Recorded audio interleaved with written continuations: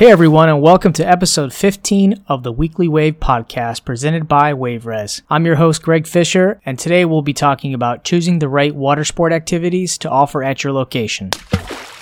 Now, before you sign a lease and open up your business, you should already know what you're going to offer, but what happens when you're ready to expand and offer different options? Let's talk about some steps you should take before making these big purchases.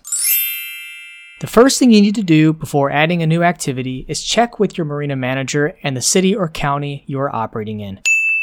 I've seen many situations where the equipment was purchased before getting approval or permits. There are some activities such as kayaks and paddleboards that don't have as much red tape, but they are still considered a vessel in some states. Once you have approval, you will have the peace of mind that your operation won't get shut down before you sell your first seats. The second thing is understanding whether your waterways are a good choice for the activity you are adding.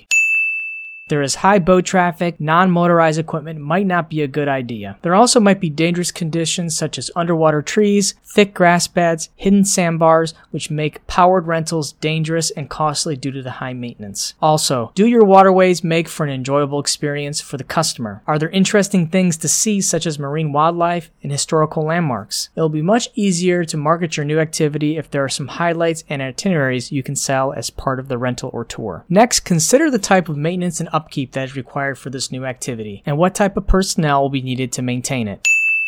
Tour boats typically have diesel engines, and mechanics are not easy to come by. You also need a licensed captain to operate the vessel, which can be difficult to find depending on the capacity and type of tour. There are times where you can make the same amount of profit renting kayaks compared to running a chartered vessel, so my advice is to never do something stressful unless you absolutely love doing it. Lastly, focus on adding activities that are popular but not currently offered in your area.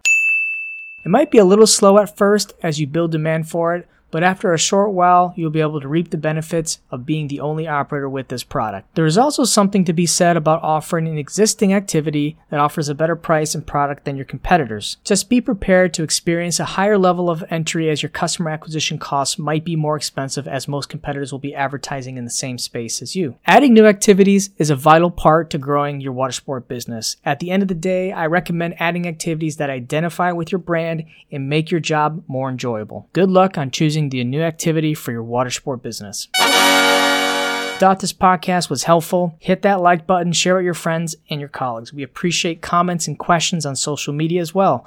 We also appreciate you reviewing the Weekly Wave on your favorite podcast app. Again, I'm Greg Fisher, and thanks for listening to the Weekly Wave.